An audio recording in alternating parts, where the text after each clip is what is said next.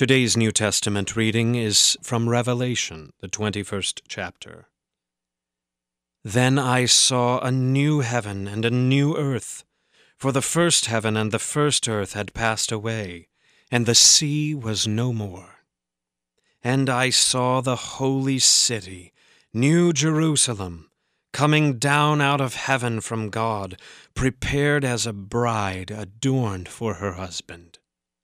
And I heard a loud voice from the throne saying, Behold, the dwelling place of God is with man. He will dwell with them, and they will be his people, and God himself will be with them as their God. He will wipe away every tear from their eyes, and death shall be no more. Neither shall there be mourning, nor crying, nor pain any more, for the former things have passed away. And he who is seated on the throne said, Behold, I am making all things new. Also he said, Write this down, for these words are trustworthy and true. And he said to me, It is done. I am the Alpha and the Omega, the beginning and the end. To the thirsty I will give from the spring of the water of life without payment. The one who conquers will have this heritage, and I will be his God, and he will be my son. But as for the cowardly, the faithless, the detestable, as for murderers, the sexually immoral, sorcerers, idolaters, and all liars, their portion will be in the lake that burns with fire and sulfur, which is the second death. This is the word of the Lord. For today's meditation on God's Word, we welcome Pastor Joshua Palmer. Grace to you and peace from God our Father and the Lord Jesus Christ. Amen. Like so much of Revelation, our passage concludes with the terrifying warning that the cowardly, the faithless, the detestable, the murderers, the fornicators, sorcerers, idolaters, and liars will not be in the New Jerusalem. Theirs is a very different fate. And the whole thing is terrifying because we remember that we have done these things, and that our God cannot tolerate evil in his presence. So you and I, in our hearts and minds, turn and run to the cross and cling to it and to the mercy and grace poured out in Jesus' death and resurrection.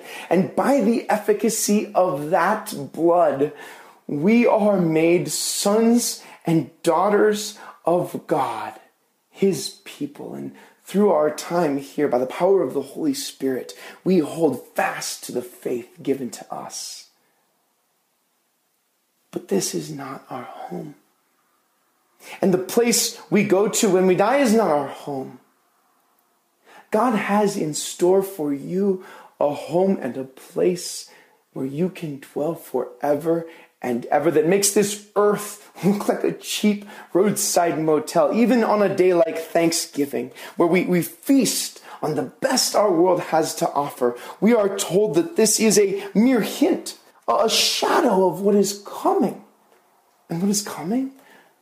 What do you have to look forward to? A new heaven and a new earth.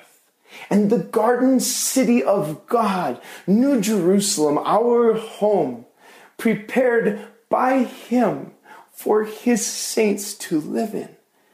Remember, David had written, Surely goodness and mercy shall follow me all the days of my life, and I shall dwell in the house of the Lord forever. And Jesus had said, In my Father's house are many mansions. If it were not so, I would have told you.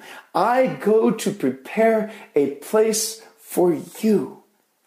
And if I go to prepare a place for you, I will come again and receive you unto myself, that where I am, you may be also.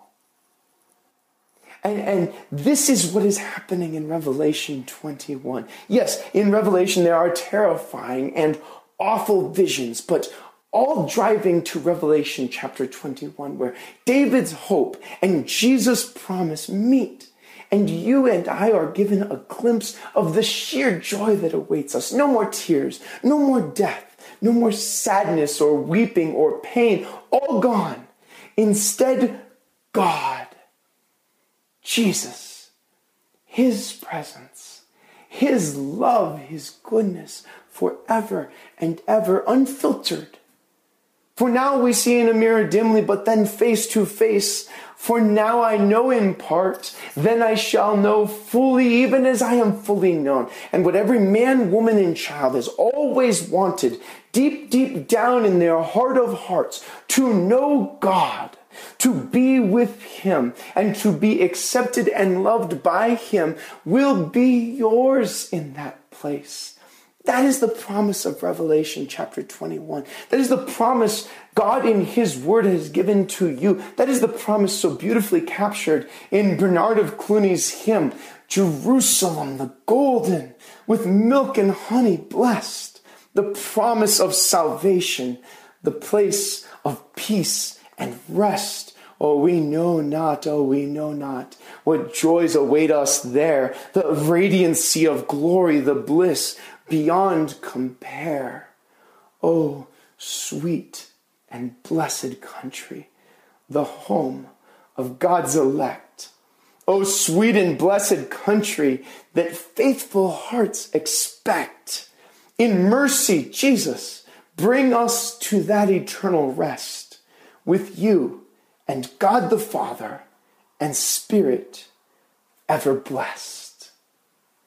And the peace of God that surpasses all understanding will guard your hearts and minds in Christ Jesus our Lord. Amen.